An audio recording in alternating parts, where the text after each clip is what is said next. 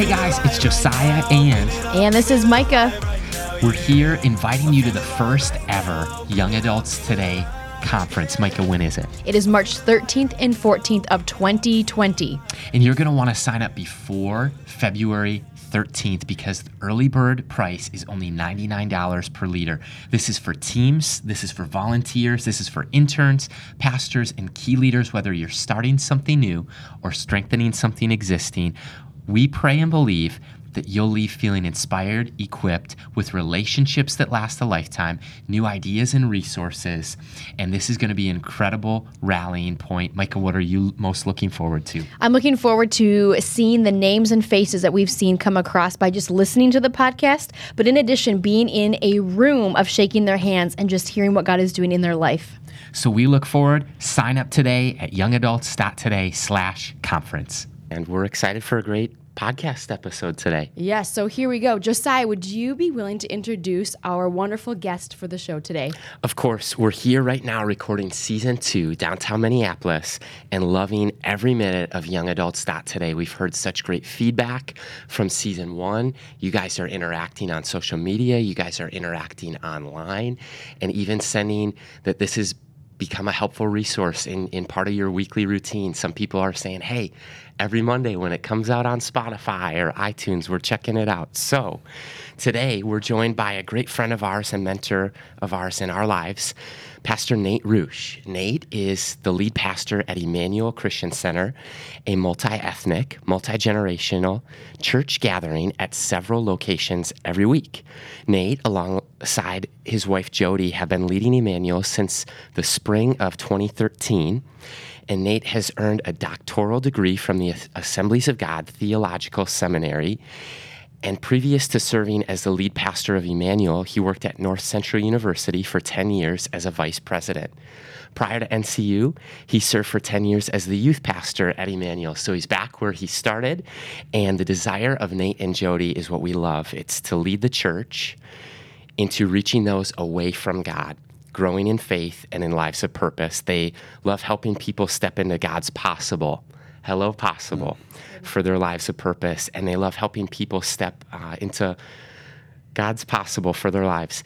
Nate and Jody have been married since 1994 and have 4 incredible sons, David, Jeff, Tim, and Josiah. And so you guys can see and hear why Pastor Nate is here, Dr. Nate is here, and our paths have crossed in the classroom at North Central University, and we've had a friendship and mentoring relationship ever since then. So welcome to the show today.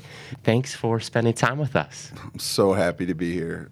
It's awesome just to come and talk about some people that I care about and have cared about for a couple decades now.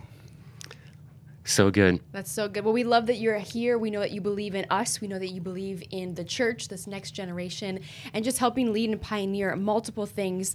And so we're just going to kick off with the first question, Pastor Nate. And would you be willing to share your story of your faith journey, your life, and how you ended up responding to the calling of ministry?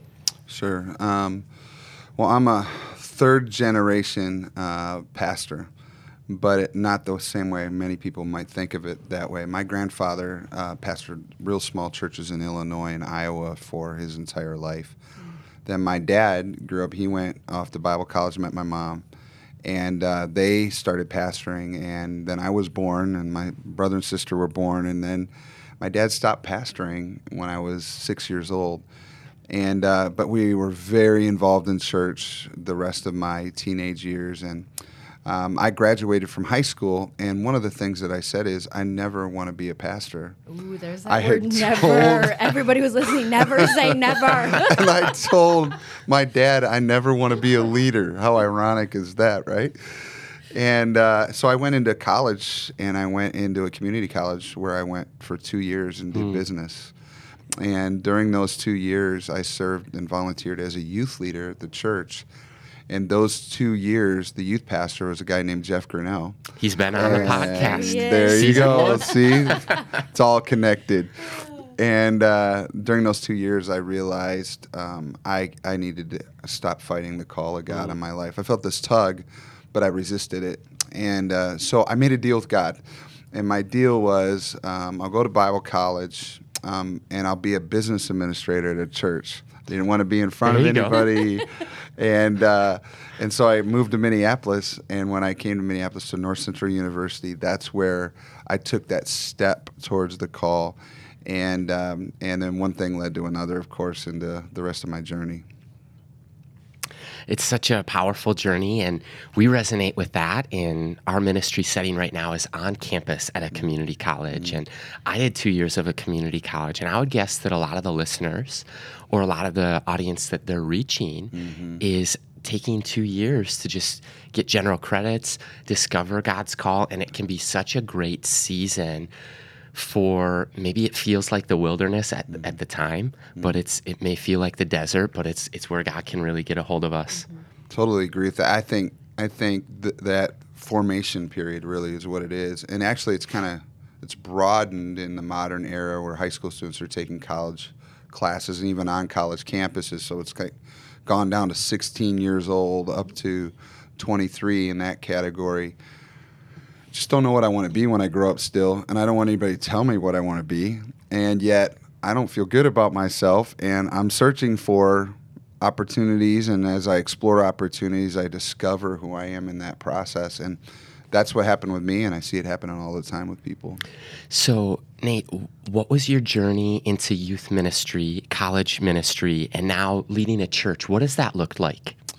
So for me, when I landed in Minneapolis, went to North Central, I went to my prof of the youth department that was overseeing the youth majors, and I just said, there's a guy named Jack Perrin, Dr. Jack Perrin, and he said, I said, where can I go and serve and I'm not the guy? I'm like, I'm not in charge. I just want to learn. And he sent me to Emmanuel. Wow. And so I went there from the very first week and never left. And so it was a person that knew me enough to answer my question and directed me to a right location. Then when I got to Emmanuel, they had a process for integrating volunteers, and I wanted to volunteer in the youth ministry in particular. So I just started attending church Sunday morning, Wednesday night, and then they had a process of getting involved that I went in on, and then they gave me some assignments. And I started off as nobody with no responsibilities. I was kind of like on probation or something like that as a youth leader. And it was really important for me to be tested and learn and watch and observe without all of the responsibility of everything. And then one thing led to another. They asked me to do an internship that next summer in my first year in because I was a transfer student. And I didn't even know what an internship was at that point. And but I said yes. And while I was next summer, that would have been 1992, I volunteered and I got to oversee a whole bunch of things that I never would have otherwise, including leading a missions trip to Detroit. And I took 10 kids and a female youth leader who now is my wife. Praise God. On that trip. Jody. And yeah. And so, I got the full package in that internship. And then I continued to volunteer while I was finishing my degree. And then they asked me to come on staff as an assistant youth pastor. And we said yes 1 month after I got married. And, so that was in April of 1994, and then fast forward, I served as an assistant youth pastor for about 2 years, and then my boss backslid and became a senior pastor. And I'm just kidding, because now I am when I'm in a backslidden state right now. And they asked me to lead the youth ministry, and then I led it for the next 8 years until I came to North Central to teach and then lead there at North Central. So it's just kind of been one thing after another. I've just always felt like I need to be faithful with what God says to do. Yeah. And I've had a lot of opportunities to do different things, so I didn't just walk through every open door. I really have learned to listen for the go or the green light. And if I don't get it, I don't do it. I just stay faithful where God has planted me until he moves me. I think that's an amazing illustration of you going to your professor to saying, hey, what do I do? How do I get involved? I'm a transfer student. Just recognizing those things in the season that you're in, and for him to point you back to the church, and you're still there to this day. Yeah. Just one conversation that led you to a radical act of obedience with so many yeses in between, but to be a part of an internship, to just see God grow and stretch you. And you said the word discover. Like, I think we're all on a journey of discovering where God wants us to go. How do we steward what we have right now and not forget where we've come from in that process? And to remember, I always say this, but you're probably annoyed by it, but we're never going to arrive. I mean, we're always working for the heart of Christ, hopefully, and for his kingdom in that process. And we know that you have a heart for mentoring, you have a heart for discipleship, and you have a passion for something that you call Inspire groups. Is that correct? Yeah. And those that involves mentoring and also having peer relationship with friends in ministry to become lifelong learners as leaders. And if you're listening today, maybe this is a question you've been wrestling with or struggling with. Maybe you're female in ministry and you feel like there's not a lot of females to go to that are leads or executive pastors or youth or young adult pastors. So we want to ask you this question, Pastor Nathan. How could someone in young adult ministry start praying into finding mentors and friends that are also in ministry?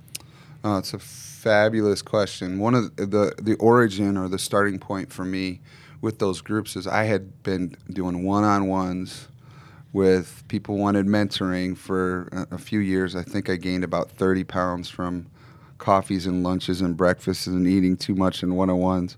And I reached a point where I realized that maybe I was meeting with somebody once every few months. And I'm like, is this really working? Right. And is it really the best way to do it? And at the same time, I was going through my master's program, and I realized that there's other ways to do it. And in the business world, there's these collaborative groups that come together from, let's say you're in an industry of glass companies or something for cars, and you're a business owner, small business owner. How do you grow once you're into that thing, that career, that discipline that you're in? Same with ministry or any other area. And I watched and observed that I had a youth leader that was a glass company owner who was frustrated. He kept coming to me for mentoring, and I was like, read Good to Great, chapter 4, blah, blah, blah. And, everybody has the quick answer with a book. And he one day said to me, it's not working for me anymore, the book thing. And so he put money down and joined a mentoring group, a peer mentoring group. Wow. That with other business owners, where they met once a month and they had to share their business story, their strengths and weaknesses, and that with their peers.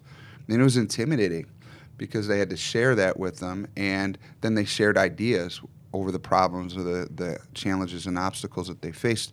So when I heard that, I went, ding, ding, ding, ding, ding.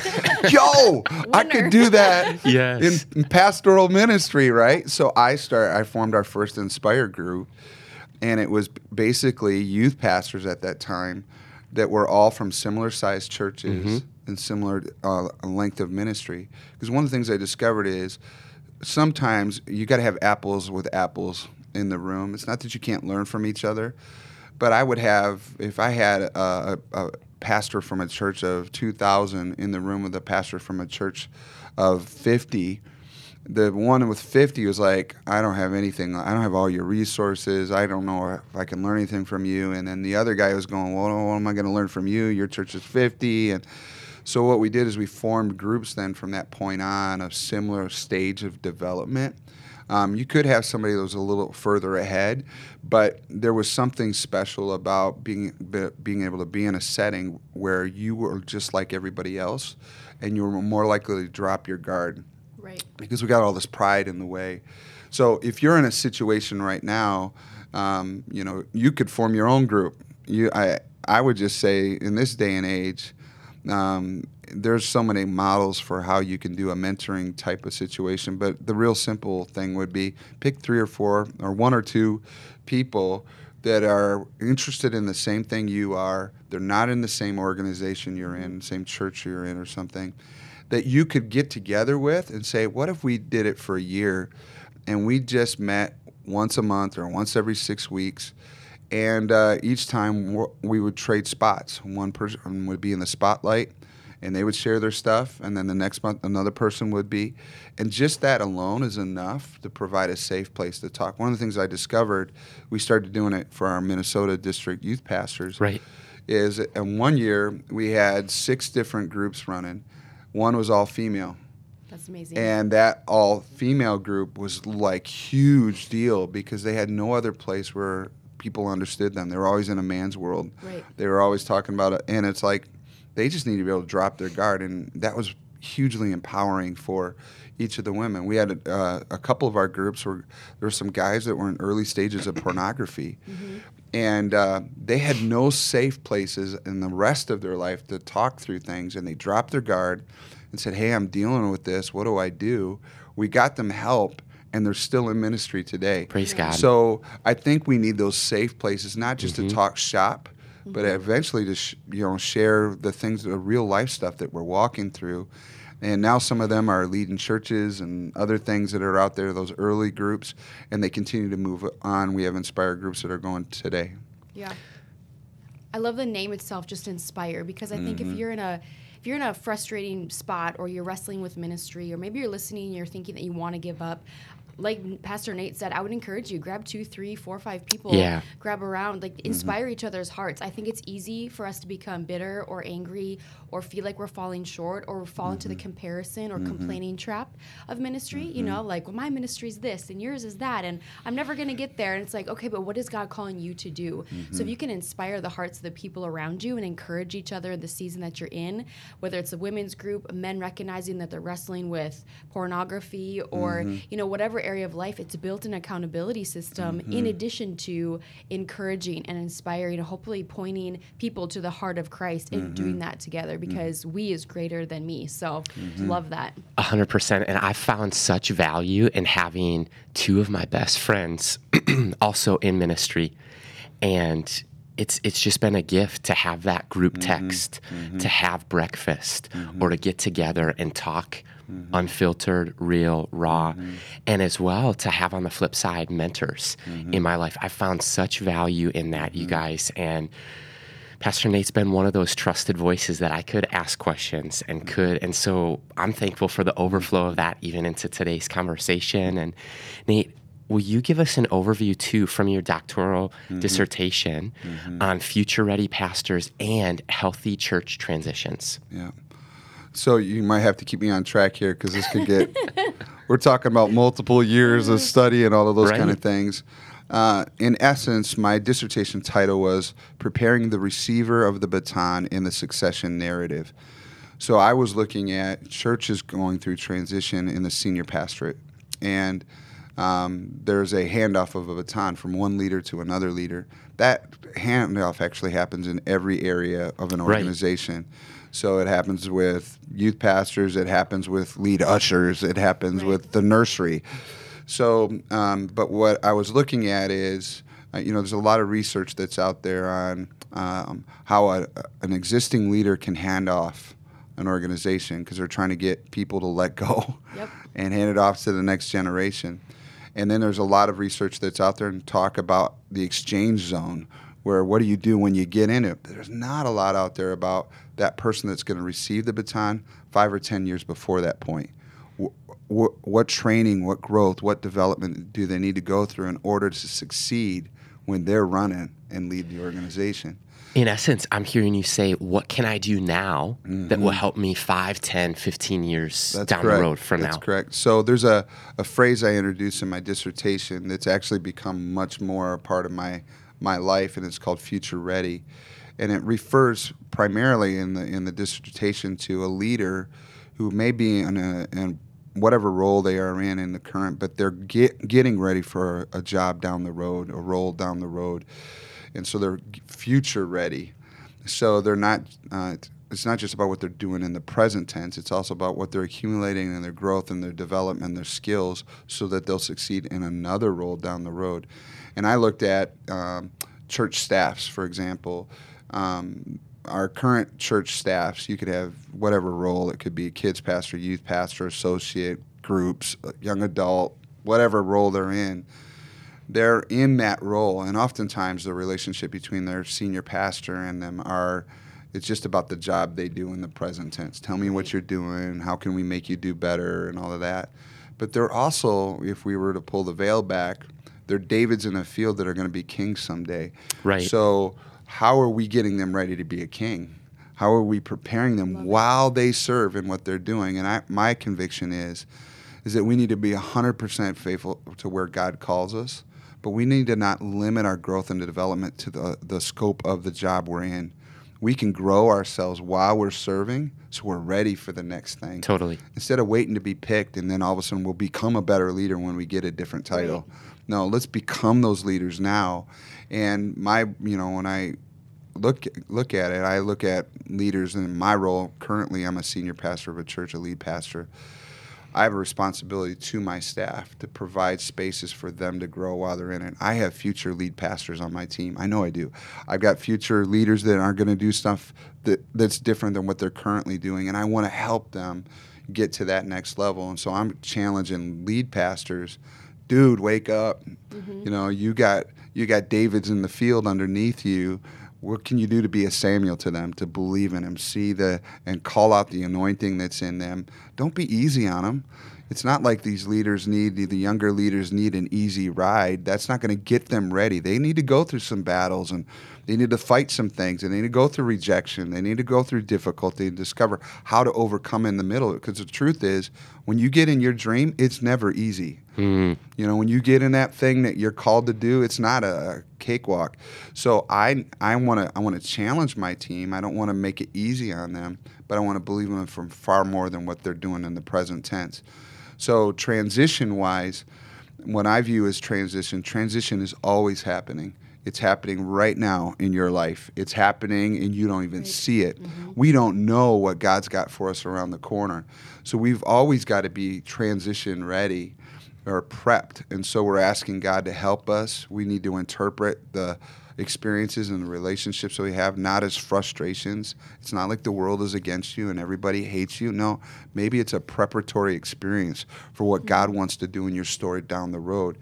And so from a transition standpoint, I see that happen. And it doesn't just happen at one point. It's happening all the time. So when you talk about high school students transitioning to college campuses Exactly. or transitioning to career, that's happening there as well. And I think we could view that same paradigm as we look at the development of the people that we're working with. If you're working with young adults and you're passionate about them, you only get them for a sliver of their life.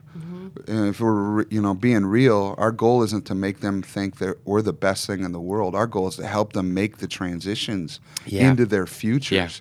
Yeah. And there's some huge danger zones. There's some landmines that should be avoided, and the world is out there calling out their name, and they want fame and all those things, but we get them for a specific season of time, and it can make a difference for the rest of their life.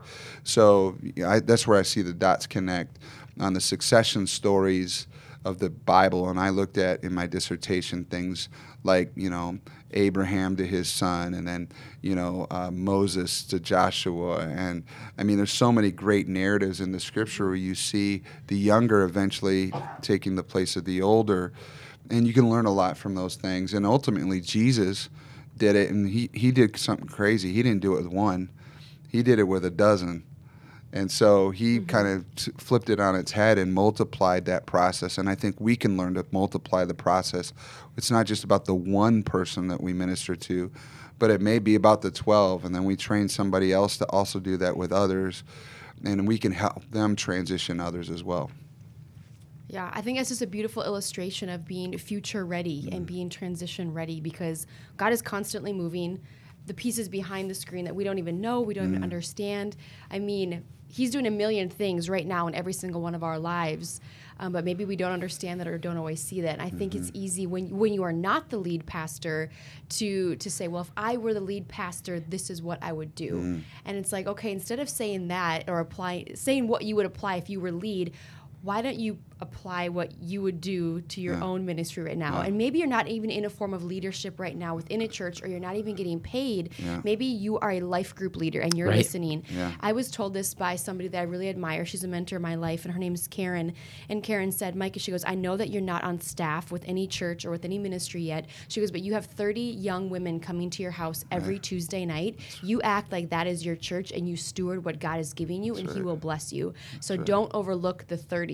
I think that's just some great information that she downloaded good. wisdom to me to call me out and call me up in that moment of don't be discouraged by small beginnings, but just be mindful that God is preparing you to become a better leader. And if he can trust us with the small things, he can trust us with the larger and the greater things. So I just want to encourage, if you're listening today and maybe your dream is to be a lead pastor, start evaluating your heart, your life, your mind, your soul right now, and start reaching out for those mentors. And we're never going to arrive or start becoming that person now. And I would say this even to anybody that I mentor who's a male or female who wants to get married someday. Oh, when I'm a wife, then I'll be a good wife. When I'm a husband, then I'll be a good husband. No, develop the characteristics of grit right now and get in the trenches alongside your lead pastor or the pastors above you and just serve their vision, because God is seeing you, he knows you, and he is definitely going to call you out and call you up when the time is coming or when the time is now. So come just on, super sisters. fun. I'm like, for real. That's like, yes and amen, right? Gosh. Well, Nate, we just love your heart, and we know that you are also a lead pastor, and you definitely believe in this next generation. But can you tell the audience, why is it important that every lead pastor should definitely consider the investment of this next generation? Well, there's, as a lead pastor, there are things that I've discovered that are weights and burdens that I didn't know about until I got into it. Wow. You're considered the chief financial officer, the chief public relations person, the chief discipler, the chief HR person. You're responsible for 100 million things, and I can understand being overwhelmed. And Sunday's always coming. You always got to have a better sermon. And everybody's listening to somebody else's podcast nowadays. They can watch Furtick or anybody else. So you're never good enough. It's the impossible profession. Wow. You're never going to be good enough. But at the end of the day, you're only called to be an under shepherd under the good shepherd. That's good. And if you can find your peace and your strength in that, you don't have to do everything. We're not wanting pastors to try to do everything, but we want people to care about what Jesus cares about. And when Jesus looks at a city, we see him in the scripture weeping over Jerusalem because they were sheep without a shepherd. Right. And if you were to look at your community, you would see where's the places where there's no shepherd. And the next generation is that place. And if you're going to be concerned about and care about the things that Jesus cares about, you got to consider the next generation. And it's not just about the future. It's also about the present tense. And all the stats will tell you that most people that are going to come to faith are going to do it when they're younger, period. Because other forces settle in, and it's much more difficult later on in life. So even from an evangelism perspective, it's just plain facts. Go after the next generation. And I think additionally, if you want to build your church, you need to think in terms of young families who become older and then they stay in the church. And so I have a heavy focus on kids and youth ministry, and if we can get them when they're soft and the soft clay of their life is still there and they're moldable and shapeable, then I think we stand a chance of them staying in the faith in the long run. And when it comes to young adult ministry, this is a shepherding concern, not just an evangelism concern, because we know that when a child is young, mom and dad is right all the time, but then they move from concrete thinking to abstract thinking as adolescent development occurs. And as they develop that, then they move to a phase where they want to own their own world, their own story, their own life. And right now, that group of people is getting fed a whole lot of lies. And honestly, about marriage, about life, what's important. Even, what used to be everybody thought of it as universal values are no longer universal. And so they're being lied to, and they need trustworthy, God-honoring, faithful guidance during that season. But the way you do it isn't the same way you do it for kids and teenagers. You have to do it in a different way. And I would just say for pastors and churches, we need to find ways to safeguard not only the kids that grow up in our churches, but every young adult in our communities, that is in a vulnerable place. We're shepherds. Shepherds watch the sheep. You know, the song, leave the 99 for the one. Yeah. Well, I think shepherds need to think in terms of how do we protect and nurture the sheep so they make it to the next phase of their life, and how do we step into that space. And so for me, that's actually changed over time. I've had to adapt as the river bends, bend with the river. Culture changes, churches change, and you just have to adapt to it. But ultimately, your vision has to be locked in on being the shepherd as a church, shepherding people so they can make it into the next phase of their life. You know, that hits with my heartbeat 100% because I think it was 2012. God gave me this vision, this burden about young adults, and it started in a personal way. Family members, friends that I know, and started seeing people walk away, but at the same time started seeing young adults really discover who is Jesus during their college years. And I remember a lot of the center point of a lot of our conversations, Nate, over the years has been starting a young adult ministry, keeping my eyes on the sheep, becoming a shepherd, that if God's given you a burden, whether you're a lead pastor, a volunteer, young adult ministry leader, praying into one of those, to keep your eyes on the sheep and to be a faithful shepherd, to steward faithfully the group that God's placed in front of you and the relationships that God's placed in front of us. Because it is so vital for every church to have landing places where young adults can belong. For 18-year-olds to 30-year-olds, 20-somethings to during their college years. Maybe they're early in their career, young couples, but to have places where they can find people just like a Inspire mentoring group for their own life, and where they can ask questions, where they can talk about faith, and how do the ancient truths of life apply to the here and now. And so we're really passionate about that. In fact, that's why this podcast exists. That's awesome. Because churches need resources for the next generation and specifically young adults. And so, Nate, to the lead pastor listening in who has a burden for college students and 20-somethings that we just described, maybe their heart is racing now that we're talking about this, or they feel like Jesus did over the city of Jerusalem, the young adults in their community, but their church doesn't have a young adult ministry established yet. What advice would you give them? Well, first of all, I can start with you. If you really have a burden, it can just start with you saying, hey, I'm going to open up my home on a certain night and invite the one or two that you do know. It doesn't have to be a big, massive ministry. It just starts with, providing a safe place. It could be at the church, could be whatever models of ministry you have. Like if you have life groups, a group model of some sort, starting a group would be a big deal. That's just for young adults.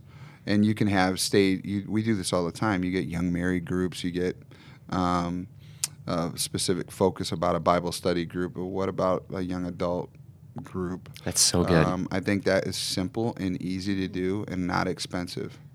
And I think a pastor can do those things, can facilitate those things. And if you're overwhelmed and busy, I get that. So you're like, well, I can't start a group.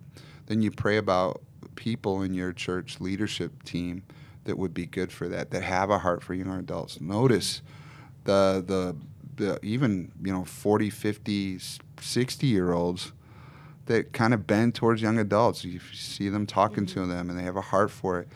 And they might be in a different ministry right now, and you might need to pull them away from the one they're in to the one you need.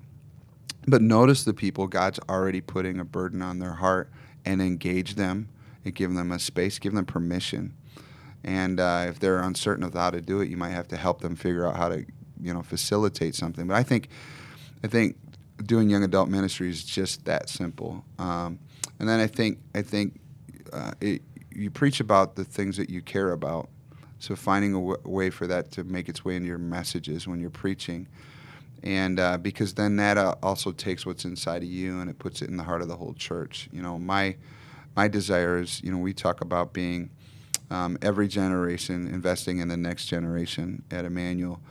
And I want every generation thinking about the next generation, not bothered by the next generation, not irritated by them because they're different, they wear different clothes, they have different values or whatever. So I want to preach it into my church so that when the opportunities come, I've got people that are under my vision doing young adult ministry. And that's it's evolved. We've done a couple different models in the 7 years that I've been at Emmanuel. And when one is dead, if the horse is dead, dismount. Yeah. Don't try to keep a dead thing going. That's good. Then we've adapted and we said, okay, how else can we do it? The other thing is, if you see young adults, use them in ministry teams. Ask them to get in now. They aren't wanting to just attend to listen. They want to engage in whatever they're doing. And so if you can find places for them to volunteer and be a part of a ministry team, and it can't all be just the nursery opportunities that every church has. Get them involved in really important stuff and give them leadership positions as they earn it. I think that you get the more that you give them visible roles, the more they'll attract young adults to your church. So, there's some, specific things that you can do that will help unlock the door to that. Yeah. Pastor Nate, what we're seeing a lot of is young adults coming to us who are part of a church that actually do not have a young adult ministry. So God is even putting the dreams and visions in the 22-year-old that is attending a church saying, how do I start a young adult ministry in my church? Yeah. And we point them, obviously, go talk to your lead pastor and see if that's part of the vision or see if that's a life group opportunity. But what would you say to the young person or individual feeling called to serve the lead pastor's vision and has that burden and that dream to pioneer a new young adult ministry? What advice would you say to that young adult who has that passion but wants to honor the system in the process? Sure. Well, first of all, come to my church. I'd love to have you join our team. We live closer, we would go. We already talked about this. There's a couple things, and there's practical stuff. Like, if you got the idea that you want to do a young adult ministry, but you just started attending church 3 weeks ago, that affects how the pastor's going to hear you. Totally. Absolutely. So, you got to prove you're faithful, you're showing up, that you're in. And if he doesn't give you the answer you want right away, does that mean you're leaving the church and going to the next one? As pastors, we're accustomed to people getting really big burdens and then blowing it out. So we don't want to hurt our people. Right. So you got to prove some faithfulness in here in this space. So, and I'm not saying it has to be for years, but, show yourself faithful. And when you're faithful in another person's ministry, God gives you your own. So you've got, can you serve in something else in the church where you prove yourself a little bit and have a burden to start something? So be willing to let it be 6 months from now, not just in the immediate. And then I would say when you approach a pastor, you can say, Pastor, I've got this vision. I've been praying. I see the need. And talk about what you see. And I thank you for caring about the things I care about.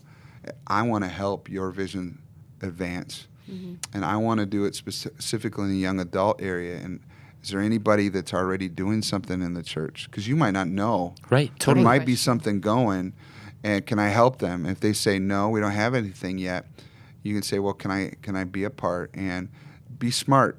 Know what's already going on in the church. If there's life groups, know the life group model a little bit, because if you say, well, I could do a young adult life group, and the pastor says, well, how would you do it? You got to be ready for that answer. It's like Nehemiah. When Nehemiah had a burden to rebuild the walls, he had to be ready with a plan. Yes. Once Artaxerxes says, what do you want to do? Well, you gotta do that thought process, and you might want to pick the brain of somebody else that's done it in another church, or call up Josiah and Micah and say, hey, I need some help. And they've got all kinds of time in the world, right? But if I, find some help along the way and then just submit and say, this is what I'd like to do. Can I get permission? If they say no, then you can say, well, when? If they totally shut you down and they have no vision for it, that might not be the place for you to do it. But don't do that. Don't shut it down too quick, and don't be too insecure. If it's a God dream, let God put the dream together. And then in the meantime, you can start building relationships now. Yeah. So why not Yeah. go out to lunch after church on Sundays? Yep. Why not pick times that you could just gather young adults together? So it's not like you have to wait on that. And I think you can do that. So that would be my advice. That's good. That's literally how things unfolded when I was getting started in young adult ministry. I was actually first a youth student, then went to community college, became a youth leader. And in that process, was interning 2.5 years as a youth intern, serving faithfully, leading a youth life group for high school students. And then all of a sudden, one afternoon, God dropped this burden that stopped me dead in my tracks. And I didn't feel like it meant, hey, stop serving in youth today. But it was just like, hey, clearly there's something going on here. And that's when we started talking. And I remember you brought up Nehemiah. And you also brought up the book Visioneering by Andy Stanley. And you said, by the next time we meet, read the book Visioneering. And I would say that to the audience today of the book Visioneering. It walks through the narrative of Nehemiah.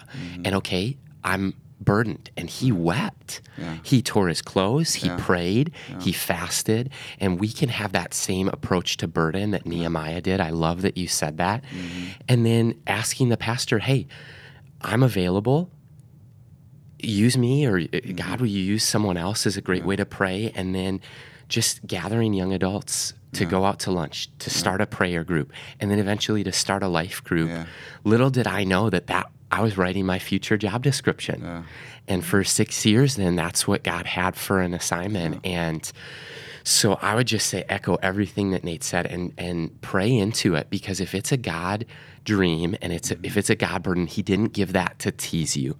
He gave you that dream so it can happen. And so, Nate, something that is important in life and in ministry especially is answering the question, who gets the glory?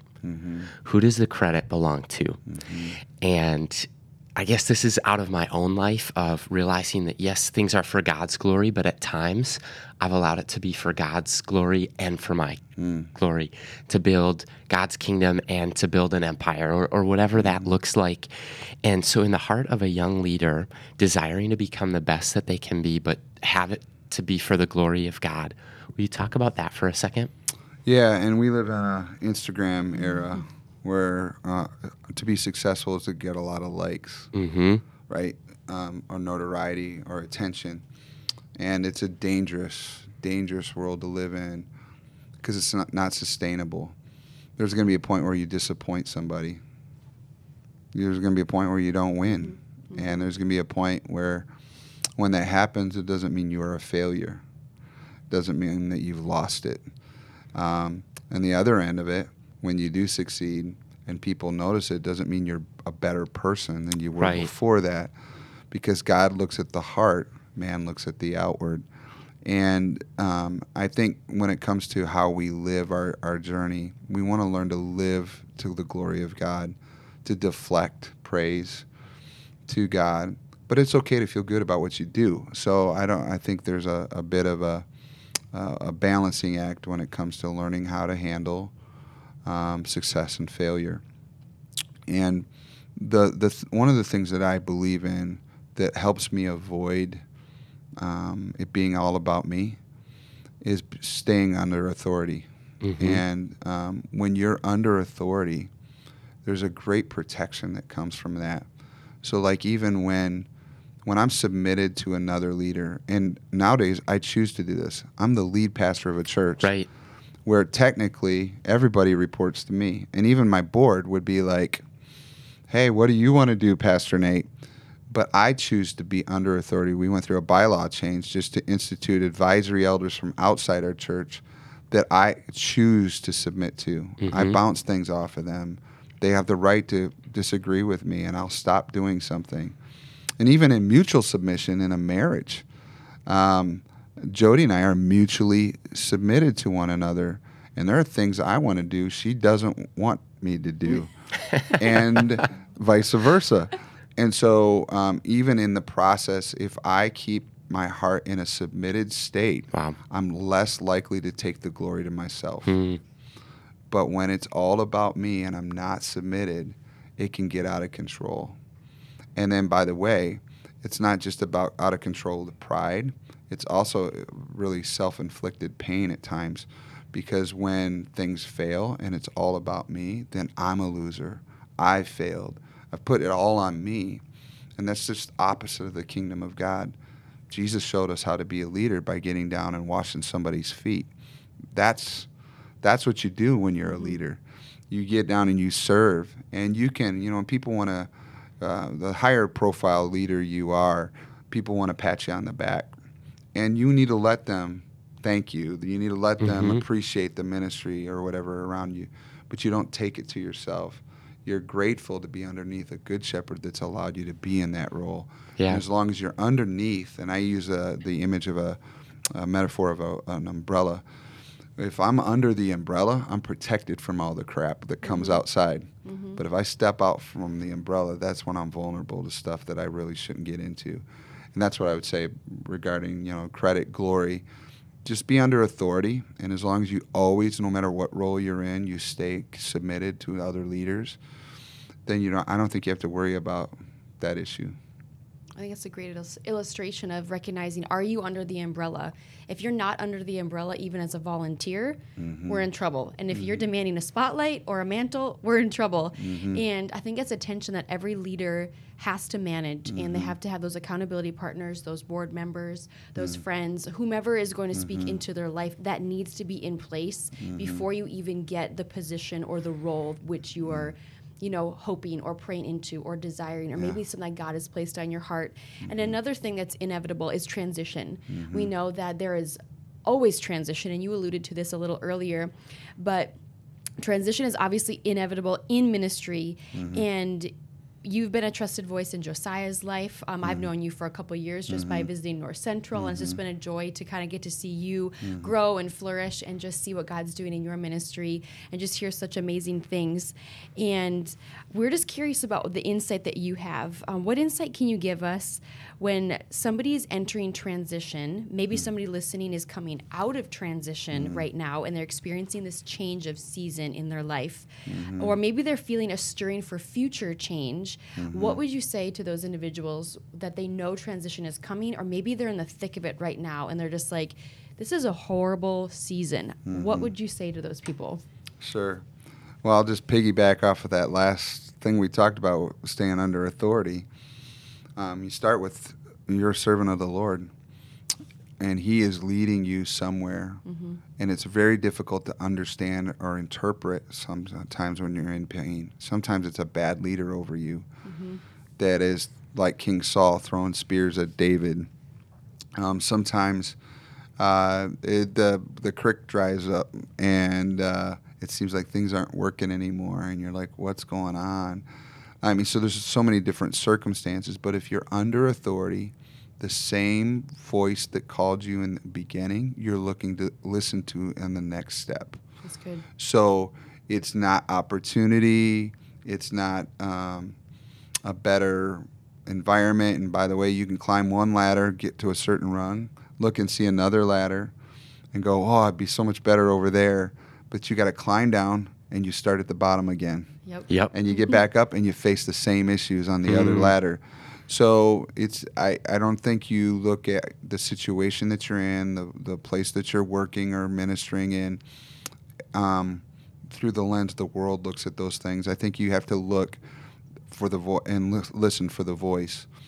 When the whisper, I talk about the call of God is a call to His voice, not to a job or a uniform.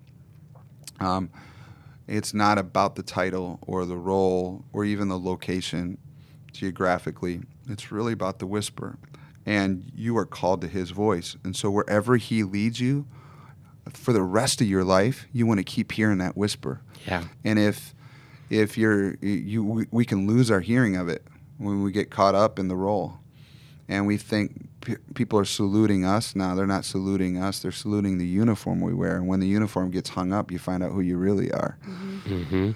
but your joy is in serving the Lord and following his voice. So if you're in a place where you're in transition, you're entering it, or you just got into it, remind yourself to get back down on your knees again and go, Lord, I'm still your servant, and I'll do whatever you want me to do and go wherever you want me to go. It was John the Baptist that was raised up to prepare the way for Jesus, and he had crowds following him. It was like the height of social media success, right? And then he gets hauled off to jail. He's waiting to get his head cut off. Wow. And he sends word to Jesus. Are you really the Messiah? You know what he was really doing? He was doing what we all do as leaders. He's going, was it a waste? Right, right. Did I blow it? Should I have just done something else? This is the guy that, was baptizing thousands of, baptized Jesus. Right. Put that in your brain. And he still had that humanness that just said, is it a waste? So we've got to acknowledge we've got our emotions. Those are emotional things. And Jesus' response to him was, you just tell him, the deaf hear, the lame walk. And he says, and blessed is he who does not fall away because of this, because of me. In other words, don't lose it at the end here, John. Mm-hmm. Don't lose it. Even though you're in a different space and it's disappointing, don't lose what you started the journey off with. And I've been around long enough to watch decades of Christian leaders, missionaries and pastors and leaders, and sometimes just great churchgoers that are prayer warriors and disciplers who have found a way to navigate the different stages and phases of life. It's a lie that we're going to be at the top all of our life.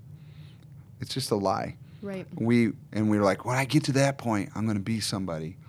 No, you are somebody when you listen to the voice of God right now. And so wherever you are, if you listen to the voice, he'll lead you to the next step. So when you're interpreting job offers, next stage stuff, how do you interpret it? Well, you're really looking for the voice in it. And it's hard to know, right? So you've got your columns of pros and cons. If I take this job, if I go to this city, if I leave this church or whatever it is, and you can have all the logical things down there. And you should spy the land out. You should look into the options. But at the end of the day, are you hearing the whisper? Mm-hmm. Are you sensing a green light, a burden from God to take that next step? And if you don't, you stay where you are. You stay with the whisper. And even if your best friend says, you'd be stupid not to do this, you'd be stupid to leave the voice. Mm-hmm. Right. And so I just say, stay true to that. And, I've always said, I'm going to be wherever God has called me to be for life until he moves me. That's how I live. And my identity can't be in what I do. My identity is found solely in the one I serve. Mm-hmm. And he may choose for me to be in a hidden place at different parts of my story. That's okay. Mm-hmm. He may choose me to be in a place where there's a lot more exposure and people know where I am and see where I am. But even that, I can get confused. I can confuse the voice with the applause of people too. And so I can't find my joy in the applause. I got to find my joy in the praise of my Father. It's so good. It's amazing. And Nate, leaning in for one more second on that, there was transition that you helped us as a family walk through. And I remember there was a poem you quoted, and it had I won't give it away, but it had to do with the ship, and it had to do with the captain, and there's a little story. Will you share it? So, yeah, I've got two of them. So I'm guessing you're talking about the ship, the storm, in the middle of the storm. So they're crossing the Atlantic Ocean. This would be, you could picture the 1800s or something, or even the Mayflower coming across or something. Right. And they're tossing and turning everybody's in the bottom of the boat. Water is coming in, and people are afraid, are we going to sink? What's going to happen? And so they send this teenage boy to go up and find out from the captain who's up top with the steering the ship. And so he gets up on the top of the deck, and he's crawling along and holding onto the rope as the winds come in and the ship is turning. And he opens the door. The captain turns around, and he looks at the captain, and he shuts the door and goes back down. Didn't hear anything. And he gets down, and all the people gather around him. Are we going to sink? What did the captain say? What did the captain say? He said, "It's all right. We're going to be okay. I've seen the face of the captain." Wow. In other words, their trust, their courage was based on the leader's confidence in the middle of a storm. Right. And when you can remain confident in the middle of a storm, everyone else is okay. Right.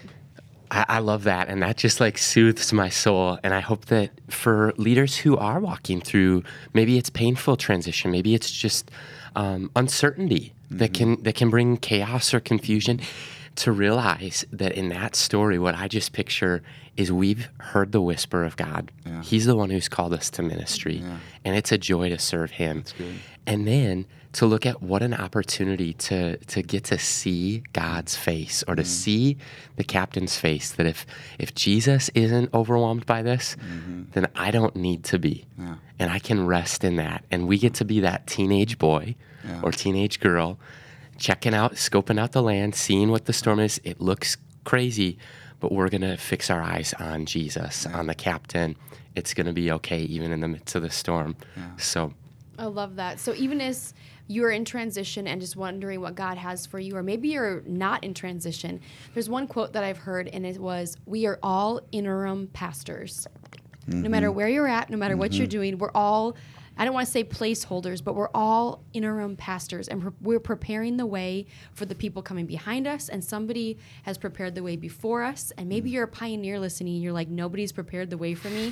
Well, then that means that you really get to team up with God, and you really get to start tilling that soil and just trust that He is going to weed up, and He's going to just prepare a way for you. So as we transition even into the last 5 minutes of our session here with Pastor Nate this morning, we've reached the point where we have 5 in 5. So Pastor Nate, we have 5 final thoughts that we want to hear from you. These are just fun, rapid fire questions that you get to answer. We won't interrupt you, so we're just going to read them and you can answer them however you want.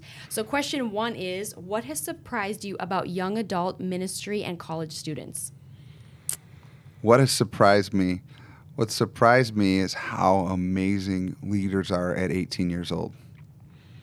They could do way more than many people think they can.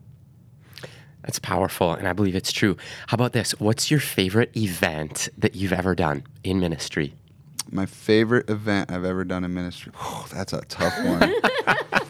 That is beyond tough. I would say when I was a youth pastor, I led a missions trip to Chile with my grandpa. Ooh, fun. Wow. And there's some life-changing moments with my grandpa, and that was the best. All right, question 3 is, would you be willing to share one of your favorite stories of life change? My favorite stories of life change, like in my own personal life, or what I've seen and observed. Your family, it can be anybody you know. Sure. Well, I'll just talk about my life with my marriage. Jody and I, very strong-willed people, both of us, and we're married 25 years this year. Wow. And which is pretty awesome. And she used to say, the first few years were pretty rough. She says, we've been married 25 years, but she'll say it's been the best 20 years of my life, kind of thing. So. But life change wise, Jody went through a difficult thing at work, and it evoked a response emotionally, internally, that she didn't anticipate.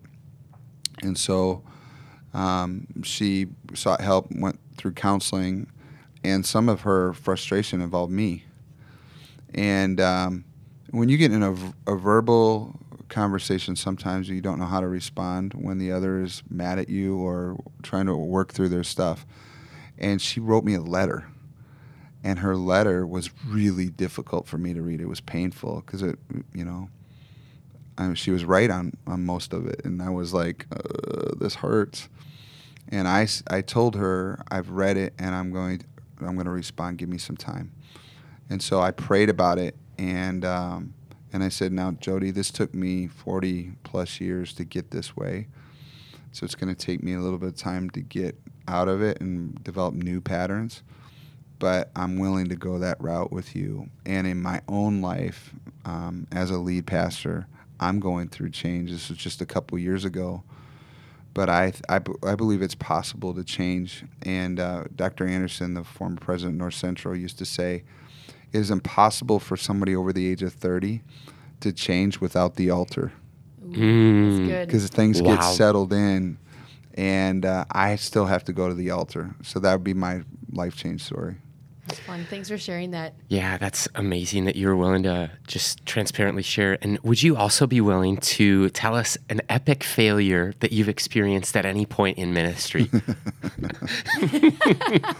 Lots of those. There was a point where I had an intern, and I love to empower my interns, and I want them to grow. And this intern was ambitious and wanted to unfold a brand new line, where our youth group was called JC's Place. And they wanted to have a new line of clothing and bling and merch stuff. So they came up, So they came up with all this plan, and it got approved. I didn't see it because I'm not gonna dictate every style issue thing. So they got it and they put it together and sold it. $5,000 worth of buying stuff on the first Wednesday night. They presented it. I don't know how much we sold of it that night, but then the next day I had one of our staff come in and throw this T-shirt on my desk. And go, look at this, and I'm like, yeah, it's a T-shirt. Look at this. Do you know what that is? Well, the whole line of clothing was called Lifestyle, and it was JC's Place Lifestyle. But what I didn't know is they did it in the exact same font as the condom Lifestyles. Oh, no. And we were going to be sending all of our students into the schools. Oh, no. Oh, no. We had to withdraw the entire inventory after that day because it was an epic failure. Oh, gosh. We love asking that question because whether you're a volunteer, a lead pastor, a young adult ministry leader, you are going to have epic failures. We are all going to have failures or very teachable moments. And I think that was a teachable moment to walk through the process of evaluating fonts even. Yeah. Well, Pastor Nate, we have one last question for you. Mm-hmm. And if you could tell a group of college pastors and young adult ministry leaders one thing, what would you leave them with today? You're not alone. It may feel like you're alone. You may feel like Elijah after Mount Carmel sometimes. But you're not alone. There are others that have a burden that God is calling to reach the very things that you want to reach. You're not alone in the church. It's Jesus' church. He cares about the church, not just the people that are running it and leading it. You're not alone when it comes to your daily thoughts, emotions, and battles. The Holy Spirit wants to walk with you, and I mean that. He wants to walk with you. He doesn't want just to anoint you for the public access service. He wants to walk with you and whisper in your ear.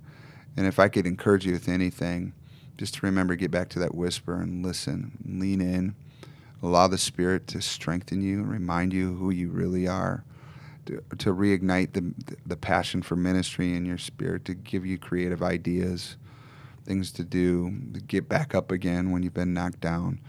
And you're not alone. And I would say when heaven is watching us and is near and the Spirit is watching us, you're never truly alone. If you were to open your eyes, it's just like the Old Testament. You open your eyes, the armies of heaven are all around you. And you're not alone. You can do this. And not only can you do this, you must do this. This task, this burden that God has put on your heart isn't about you. It's about sheep without a shepherd. And God wants you to stay in the journey because it matters to them. And God is watching you, and you're not alone. Yes, so grateful.